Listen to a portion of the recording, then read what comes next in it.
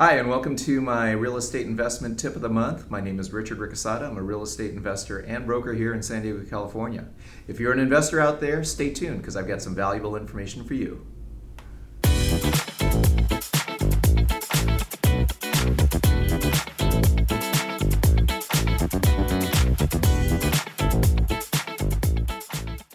Okay, so a question I got asked last month is, Richard, why are you overpaying?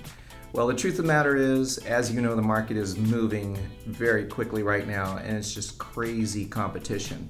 Multiple offer scenarios everywhere, so it's difficult to get an accepted offer.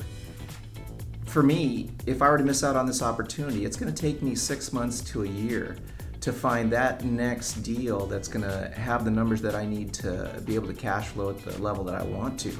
So for example, for every $100,000 I have, I'm going to be losing between $800 to $900 a month, which annually speaking is about $10,000, $12,000, $11,000 a year. So I'd rather pay that extra $2,000 and get that deal done rather than get stuck on the price or the deal that I was thinking about getting in the first place. So I'd rather pick up that property today, get that cash flow secured and that income stream flowing, so that way I'm making money every month and I'm printing that money for myself and my family. So my advice to you today is don't get stuck on the details or the deal.